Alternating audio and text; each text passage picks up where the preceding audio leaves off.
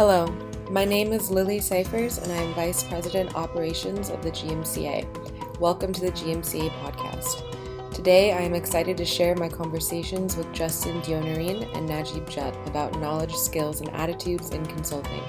Justin specializes in the application of personality, emotional intelligence, and data-driven decision-making to areas such as leadership, corporate culture, and selection.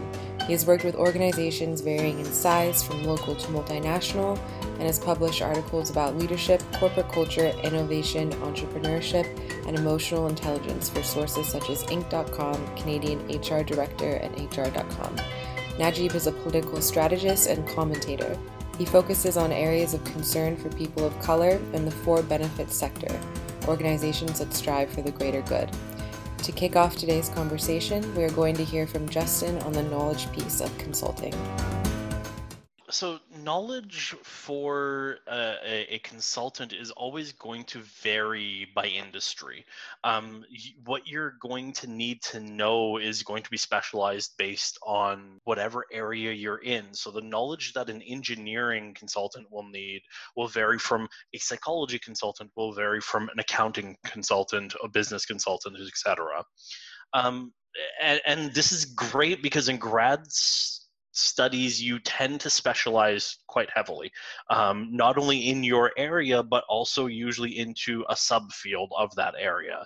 So you're kind of on board with that, and that really helps you get that base to get started. And because you specialized into a niche, you know that niche really well. So knowledge is important because there's this conceptual hurdle that you're going to have to overcome.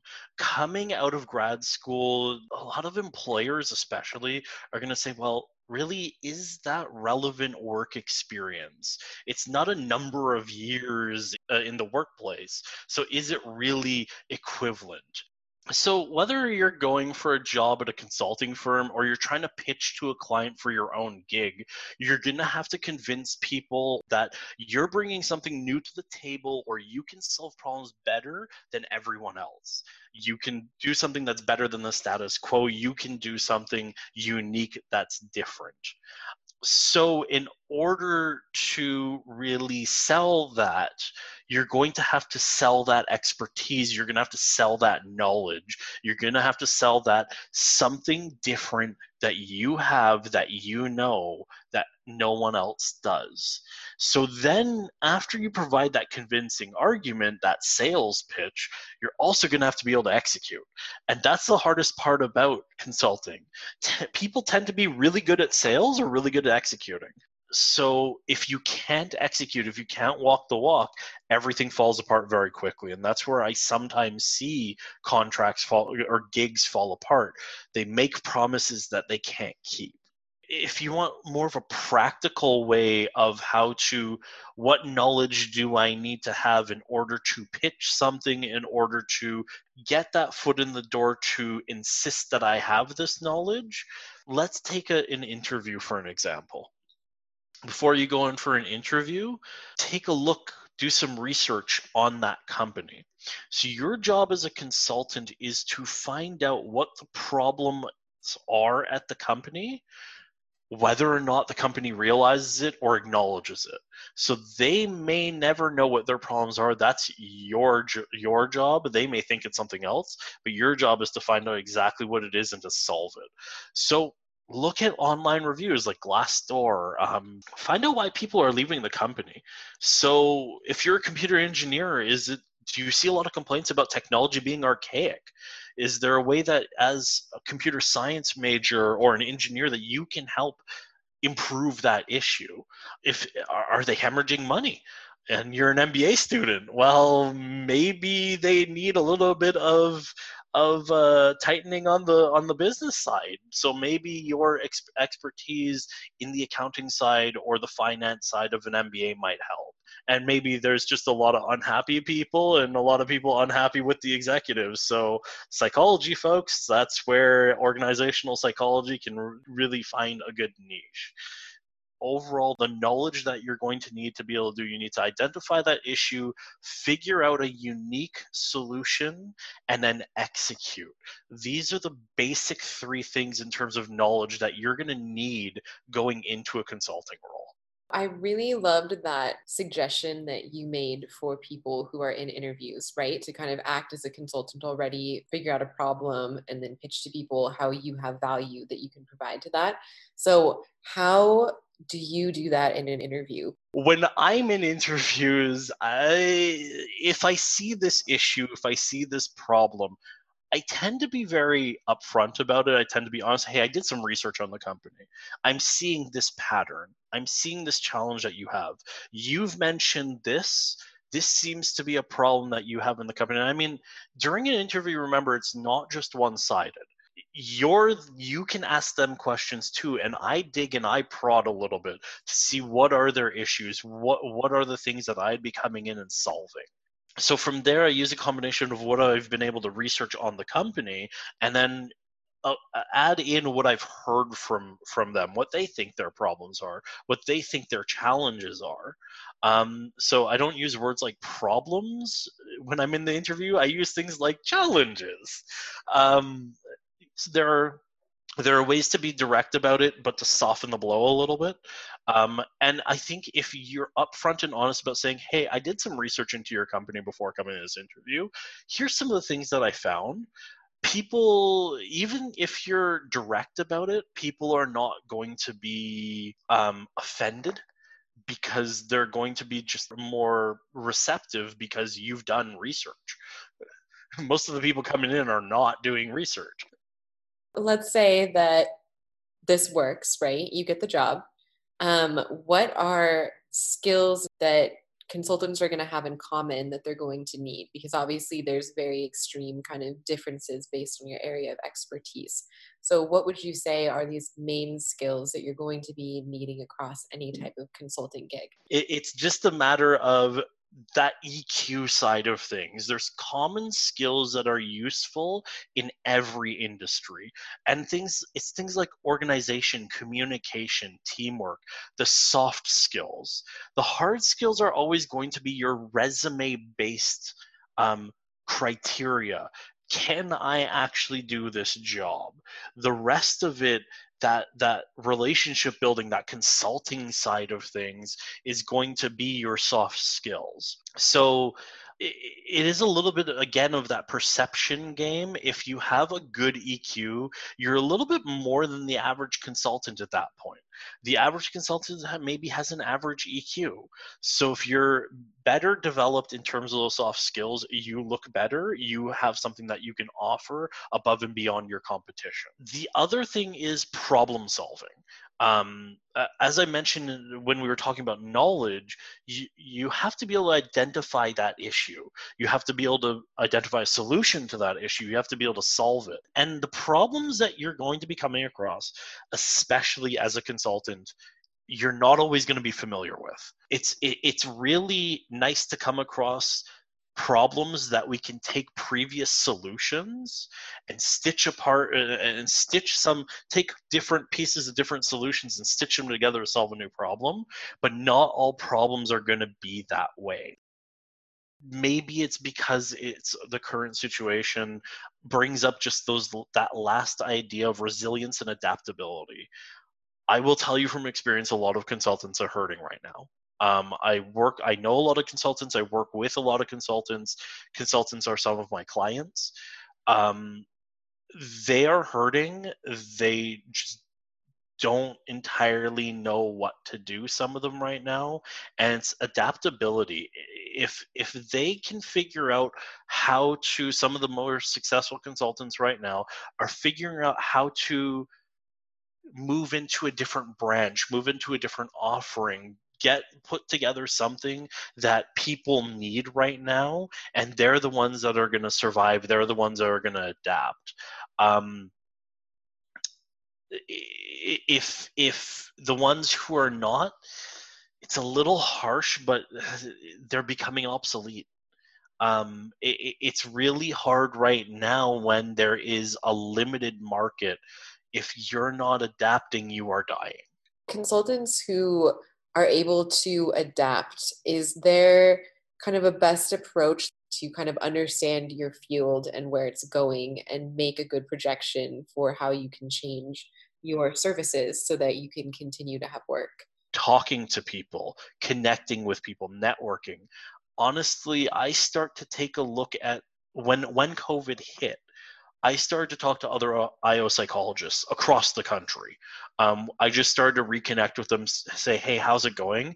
And we got into conversations about where the future is going to go, what the issues are having, or what the issues are that we're going to be able to solve. And I started taking a look at situations that people that I know are going through. So, in terms of where the organizational psychology field is going to move in the next couple of months, I think we're going to be needed for recruiting and hiring.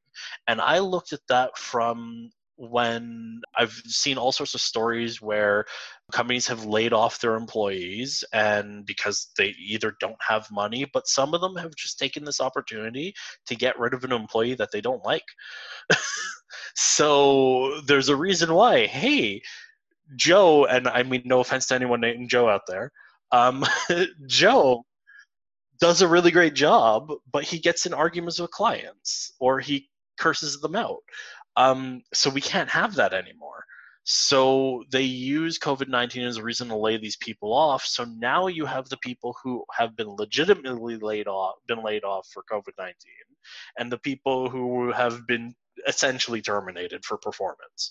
And everybody's got the same reason why they were laid off. So how do you tell the difference between these people? And that's where your friendly neighborhood organizational psychology and helps you figure that difference out. I feel like this is especially pertinent now that we've kind of talked about the challenges of being a consultant in this current context. So, what are the attitudes that consultants need to hold in order to, survive in their field and be successful? Generally speaking, there's three rules that in any situation, job, consulting, whatever, that I tend to in my work life live by. The first one is put in an honest effort. Hey, look, not every day is going to be super busy. Sometimes you're going to be exhausted. Sometimes you're going to slack a little bit. Sometimes you'll work at a slower pace. There's nothing wrong with that. There's nothing wrong with taking a break. You're human. You're not a robot. Just don't slack off all the time. So if you work for a firm, don't show up late, take a 6-hour break, and leave early. Have a little bit of conscientiousness. That's what we call it in psychology. If you're working on your own, if you're working for yourself, if you're slacking all the time, you're not going to get anything done, and then you're not going to be able to pay the bills at the end of the month. So yes, it's fine, but put in an honest effort. And if you want to get into independent consulting, it's going to keep you honest, because if you can't pay your rent at the end of the month or you can't pay your mortgage, that's going to keep you really honest.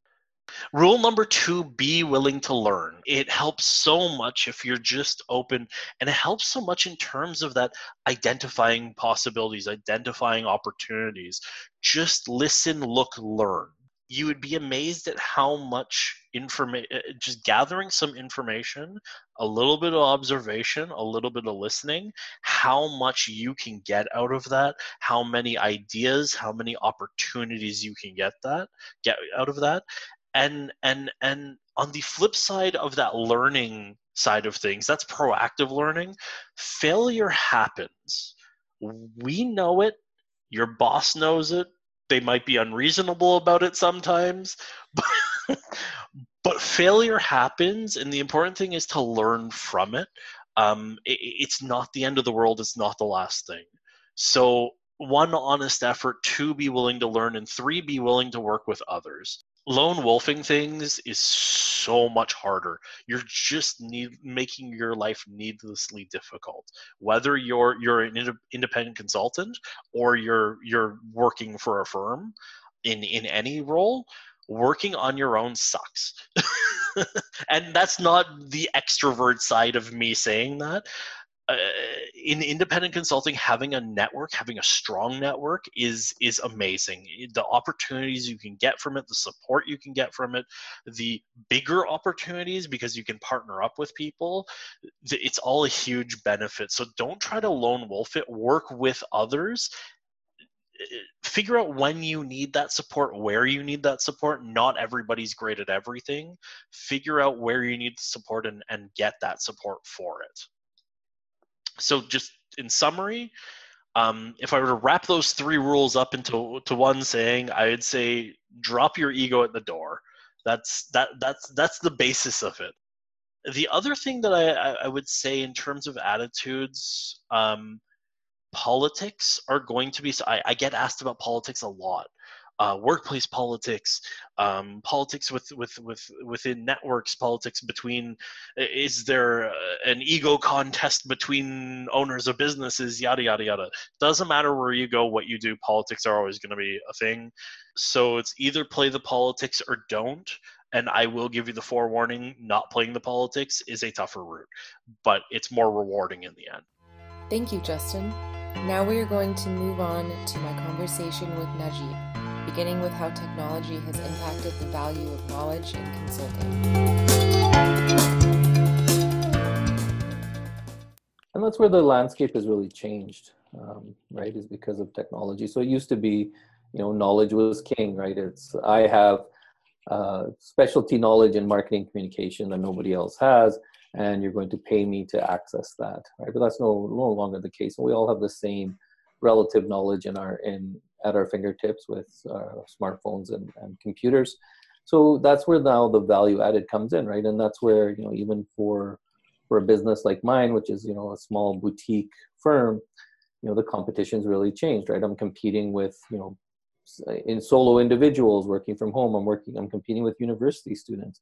I'm competing with large multinational firms, right? We've all kind of now entered into this mishmash of competition where 10 years ago, it was, me and maybe a handful of my competitors who are of similar size that competed for the same business. Sometimes I got it, sometimes they got it.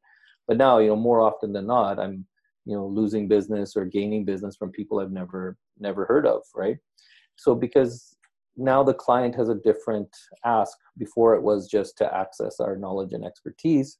And now, more often than not, there's different price points for that, right? If I'm a client who says, I don't have a big budget, all I need is to find, some information on this aspect of my business, why not just hire a university student to do that research and analysis? What do I need to pay Najib for, right?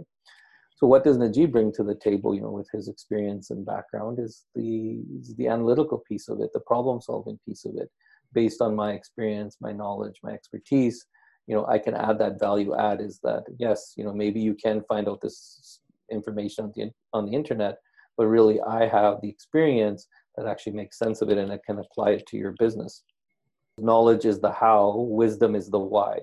And I think more and more people are looking for the why. They're looking for the wisdom that comes with years of experience so that they can circumvent the potential pitfalls or obstacles that might come if they try to do it themselves. That they're willing to pay for is, can Najib help me from making mistakes that might cost me money? Something that we talked about before is that kind of the problems that your clients are facing is changing. So it might not just be, we want to make this as efficiently as possible, but now we need to create this product and bring it into people's lives in this very non-invasive, but very easy manner. And so with that kind of shift in the problems that businesses are facing, what skills have become very important in dealing with those problems and solving those problems for your clients? I think more and more often creative skills, critical analysis skills, problem solving, writing, right? Predictive skills are all something that are going to continue to be high in demand. David Epstein in his book Range talks about, it's been quite a while now that computers could beat human beings at chess, for example, right? So, there's not going to be too much demand for chess champions anymore because more often than not, any machine learning AI piece of software is going to be able to beat the grand chess champion of the world, right? The one thing that computers are a long way away from, machines are a long way away from, is understanding why we play chess, right? So they may understand how we play chess and be able to outflank us in playing chess, but they're a long way, until we reach singularity, I guess, they're a long ways away from figuring out why. So at the end of the day, this is why more and more businesses aren't looking at the degree that students have when they bring them in. I see more and more, myself included. I could care less if it's a business student, right? I look at poli-sci students, anybody from social sciences, humanities, even arts, right? Because these people are creative thinkers. And what I want now is multidisciplinary workforce in my office, people from different backgrounds, education, experience, that can get together and help me solve a problem creatively and look at it critically. Now, the issue is on the learning side is that we don't actually make that easy, right? In our universities, we don't make it easy to put people into the workforce that have that multidisciplinary background. To me, like more often than not, we should encourage students, no matter what faculty. There maybe the concept of faculty should be limited altogether, right? Because what's going to happen with students who learn in traditional learning environments, you're not competing with people who are learning online. So online, today I might take a course in AI. Tomorrow I might take a course in business. Next week I might take a course in law, right? So I'm becoming multidisciplinary. And the interesting thing, I think, is what's happening is that, this whole conversation about who's more valuable, a generalist or a specialist.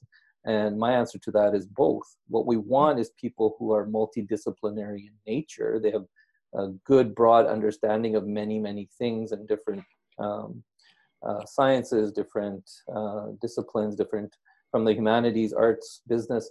But we want them to be able to apply to a specific problems, right? So we want specialists, but we want them to have multidisciplinary background. We no longer want the person who, was just in political science for 10 years to work in our political firm, right? We want people who have a lot of different areas of applied learning to bring that into our businesses. There's a tradition in our office that every Friday afternoon, we would all leave our desks, just around 1, 2 o'clock. And then in the afternoon, we would get together, good food, and all sit around and we would talk. And sometimes, it was, one person would pose a philosophical question to the group, and we would all answer it. Like could be something like, what keeps you awake at night? You know what I mean? And the idea of that was, this is how you get to know each other better, right? I mean, you can sit next to somebody day after day, week after week, year after year, and not know anything about them. That is actually very possible in our current working environments, right? Never mind if people are working from home, right? You know nothing about them. Yeah, you might know how many kids they have and their interests and things, but really knowing how they think and what they care about. So that was one of the things we would do, is just pose philosophical questions to each other and talk and share that way. The other thing we would do is we would pose to the group a internal problem or a client problem that we haven't been able to solve. So now the idea here was that a group of people from different experience, different backgrounds, different disciplines has a higher chance of solving a problem than people who are homogenous in terms of their backgrounds and experience. And it never failed. I can't think of a single high T, maybe it took 2 high Ts, but I can't think of a single one where we didn't solve that problem for the client or for ourselves, because that's the power of a group of people with differing backgrounds when they approach, and also fresh thinking as well, right? The power of fresh thinking as well. So I wanted to ask you about the attitudes that you think are important for people to hold in consulting. And you mentioned a couple to me last time that I thought would be really good for people to hear, because they helped me understand management consulting better. One of the things that I really find with students these days is just there's such a rush for everything, right? And that's the environment that we live in, right? I mean, we live in the immediate gratification environment, and also, learning. Our approach to learning is that way as well. In the book Range that I talked about earlier, he talks about the benefits of slow learning and how we've lost that value in society, right? Where people used to take years and decades to learn their disciplines. And now, we read a few articles, we do an online course, and, it goes up on LinkedIn, expert, right? Expert, guru, thought leader, because I've done a couple of courses in whatever subject, right? So we're such a hurry to earn these badges, the whole fake it till you make it kind of culture that we have, that we see in social media platforms, especially like LinkedIn, that we don't really put an emphasis and value on slow learning and understanding of the thing that, you should be learning your whole life. There's a great documentary on the sushi maker in Japan that I always talk about, and I love it, right? Because the father, the master sushi maker is in his 80s, right? And he has, a Michelin-starred sushi restaurant. And, he talks about the fact that he feels like he's just learning like what sushi really is. He's making sushi his whole life. His son is still an apprentice. He's in his 50s. And he talks about how like one day he wants to be, a master sushi maker. He's in his 50s. He's been making sushi for like 40 years, we don't spend 4 days learning something before we think we're experts, right? Sometimes learning things, and it's also how we push our children too. Now that I have a young daughter, I see, the temptation to accelerate her learning, right? Like, oh my goodness, she's gonna be left behind. Oh my goodness, like I'm not exposing her to enough things, and we don't value play. We don't again value that experiential learning. And it's the same thing in our universities, right? We don't put any emphasis on just reflection. Like, why isn't there a course just called reflection, that everybody has to take? Is where, one time a week you stop and you think about everything you've learned, that week, and you try to apply it to different scenarios, right? You're given different scenarios to apply what you've learned that week, and just reflect on what you've learned and what you've learned well and what you haven't, right? Again, people would say that's, hippy dippy thinking, but I don't really think it is. As we focus on things like, a big part of compassion is self-reflection. A big part of compassion is self-compassion and self-care, right? And meditation and all these kinds of things, right? As we realize the power of these things, I think we need to incorporate those in our formal education environments as well. So I just think that, this ability to slow down and understand that no one expects you, to be an expert when you enter their business fresh out of school. That this is your time to learn. This is your chance to ask all the stupid questions that you may not want to be able to ask later. More often than not, I get these young, passionate, A-type personalities that immediately, want to show me and the client everything they know. And it's just a huge opportunity to just listen. And active listening, this is the other thing too. Like, we're such poor listeners. More and more, I can probably count on one hand how many people I know that I would say are good listeners. The idea of active listening, I think, is so important and has to be revisited and retaught to society, right? To act, and again, this we have our cognitive bias, we have our cognitive dissonance that our algorithms allow us to feed into, right? So we have to actually struggle to really, really actively listen and critically think, right? Actively listening means like just I repeat back to you what I think I understand of what you're saying, right? So that you and I both feel like I understand. In psychology, you brought up psychology, same thing, right? You're never going to get over a person's psychological or mental block if you don't at first try to attempt to understand what their issue is, right? And you have to listen to that and make sure that you are hearing what they are saying. We never take the time. It's always assumption, right? I understand what that person's trying to say, and they're wrong, and this is why they're wrong, and we're such a hurry to counter that argument, right? We live in an environment of contrarians, right? Not in an environment of people who seek to understand. You talked a little bit before about how the industry is changing and things are becoming a little bit more competitive, and now clients might be okay with maybe paying less for services from people who can't give more, versus paying for somebody that's more expensive who could potentially give more value. So what is the type of attitude that might be important to have when you're entering into an industry like this that might be increasing in competitiveness, especially because of the shifts that are happening because of COVID? I think, one of the things that people don't understand is that as a consultant, my whole life is fighting fires. That is the nature of the work. Somebody is paying me to solve their problem or alleviate their pain, right? So if you don't like fighting fires, you don't want to become a consultant. Whether you're fighting those fires internally in your own office, in your own work, or doing it for clients, that is essentially the job. So if you're not comfortable with, fast-moving environments that require a lot of problem solving, removing of obstacles, critical thinking, being creative, finding meaning in things, you're not going to like being a consultant, because that's the entire job. Now, after the pandemic and lockdowns ease up and things like that, and people get back to it, I think that more and more, I think the opportunity to slow down will be there.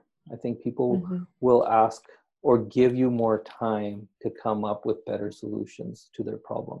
Whether you're designing a product or a service, I think we're starting to see, the negative effects of those, fast to rise tech unicorns, for example, like Uber and Airbnb. I mean, Airbnb has become very evident, what are the negative effects of that platform that everybody thought was so glorious to begin with, but in terms of what it's done to housing prices and the ability for low-income people to purchase houses, for examples, or even what it's done in terms of people who are over-leveraged in owning all of these properties that they rented out to people, and what that's done for them, right? Uber, another thing, right? Uber and the creation of the gig economy and the freelance driver and the eroding of worker rights, right? So I think that people are going to be more and more open to taking the time to think things through before just getting caught up in the shininess and the newness of the technology or whatever innovation has been put out there. So I'll give you a good example. So human-centered design is a big part, in my industry and a lot of industries right now, and it has been, for probably the last decade, maybe even longer, right? We've been using it for about the last decade. So the idea of like, when you're designing solutions and processes, you do it with human beings in mind.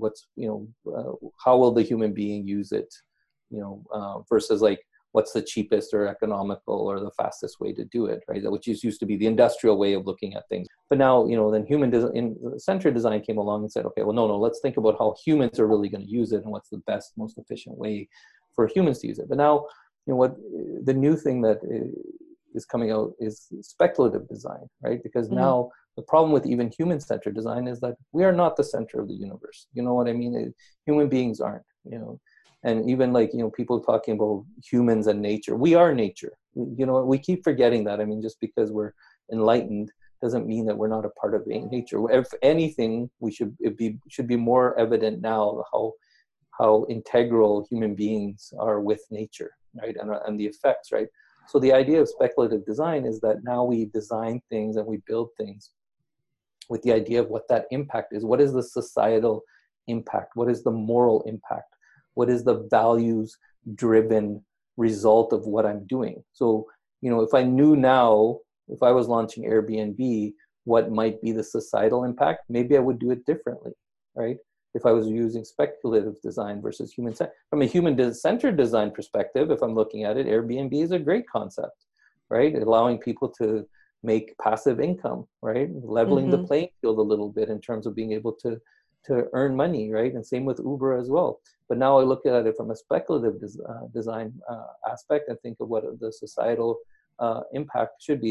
Even the question of should I do this and what if I do this becomes a totally different approach.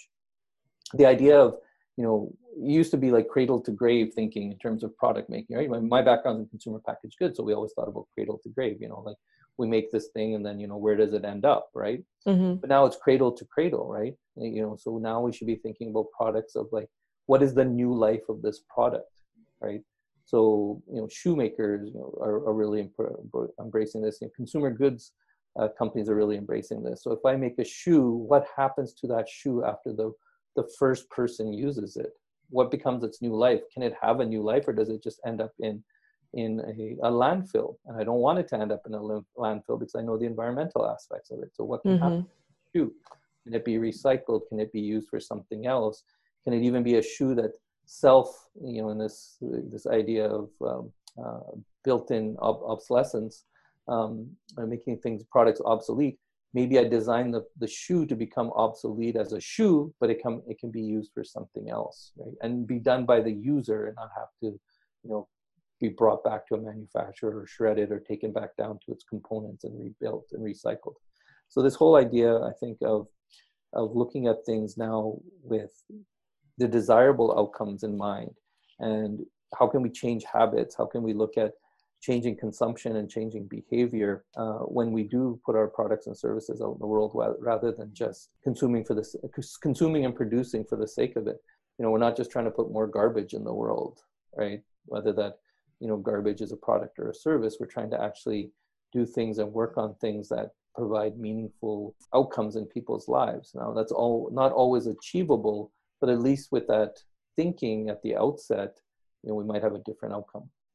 I hear a lot of discourse between people, some people who think that, this is going to be a permanent change because now like corporations and companies are going to be waking up and they're going to want to maintain this. And then other people who are like, well, as soon as we start going back to work and life goes back to normal, things will just go back to how they once were. So are you saying that you are seeing that things might actually be shifting into a permanent change? Or do you think that we might kind of go back to this normal to how we once were before? As somebody who's worked on change management their whole career, first of all, people are very reluctant to change. People fear change. They don't embrace change easily. It'd be a different world if that wasn't the case, right? So one of the things that you have to do for people is to step change. And I think it's the same thing with all of these ideas that people have in terms of what's going to happen post-pandemic, right? First of all, it hasn't been long enough to really cause true systemic change. It just hasn't. All it took was a couple months of, change in our lives and behaviors to change outcomes of how we behave in society in normal conditions. It would, again, be a much different world. That's not how human beings work. That's not how the world works. So if we really want to have some of the changes that we think are needed now, that we've seen the negative effects of our societies and the poor social constructs that we have and the poor social supports that we have for the most vulnerables, we need systemic change in a way of thinking. That speculative design concept, we're in a bubble, right? So people, who think that, oh, I could have done my job. This is the funniest thing I always hear, is like, I could have done my job from home. Really? Is your job right now the same as it was day to day? Is there the same demand of your times? Is there the same amount of people asking for your time? Are there the same amount of time management issues and project management issues as in normal? Of course there isn't, right? Most people have experienced a very less demanding work always than they had before, right? Mm-hmm, mm-hmm. It's silly to think that, just because you're able to do it for the last few weeks that you're always going to be able to do it. Now, I think one of the big things that we should look at as employers is, just like we customize many things in our businesses for individuals, we need to customize the hiring experience as well, right? I think that more time has to be spent when you hire people to understand how they like to learn and how they like to work, right? Rather than assuming that, someone's background and their experience makes them great for the job, I think we need to spend more time figuring out, is this a audible learning person? Is this a face-to-face learning and interacting person, and understanding, things like introversion and extroversion Mm-hmm. and all of these psychological traits and behaviors that are important. I think that should determine whether or not a person is a work from home employee or a work at the office employee, right? And then set up your office accordingly, right? If you really feel like you need half your staff to be the type of person that really thrives working from home, then you only need half the office space, because then hire those people that thrive at working from home and have the responsibility and discipline to work from home. And then, but you'll still need an office for the other people who actually thrive in team environments and seeing people all the time and socializing, right? So rather this, again, we've been through this cycle so many times in our work environments, right? It's like open space versus closed space, cubicles, and the reason why this is all cyclical is because we never actually address the true problem. Again, speculative design, right? Is like, what if I hire this person and they don't like working in an office, but I'm not set up to let them work from home, right? What if, we don't ask these questions. And I think those are the kinds of things that we need to start talking about. Is not, are we going to have like this utopian environment now that, for a few weeks we were all inconvenienced? It's a silly way of thinking at it. If decades and decades of obvious inequality and inequity and intolerance, we've seen it, hasn't changed us, do you really think a few weeks of it is going to? Thank you so much for tuning in to this episode of GMCA Podcast. Make sure to catch the next episode where Jason will be discussing recruitment and the process of beginning a career as a consultant.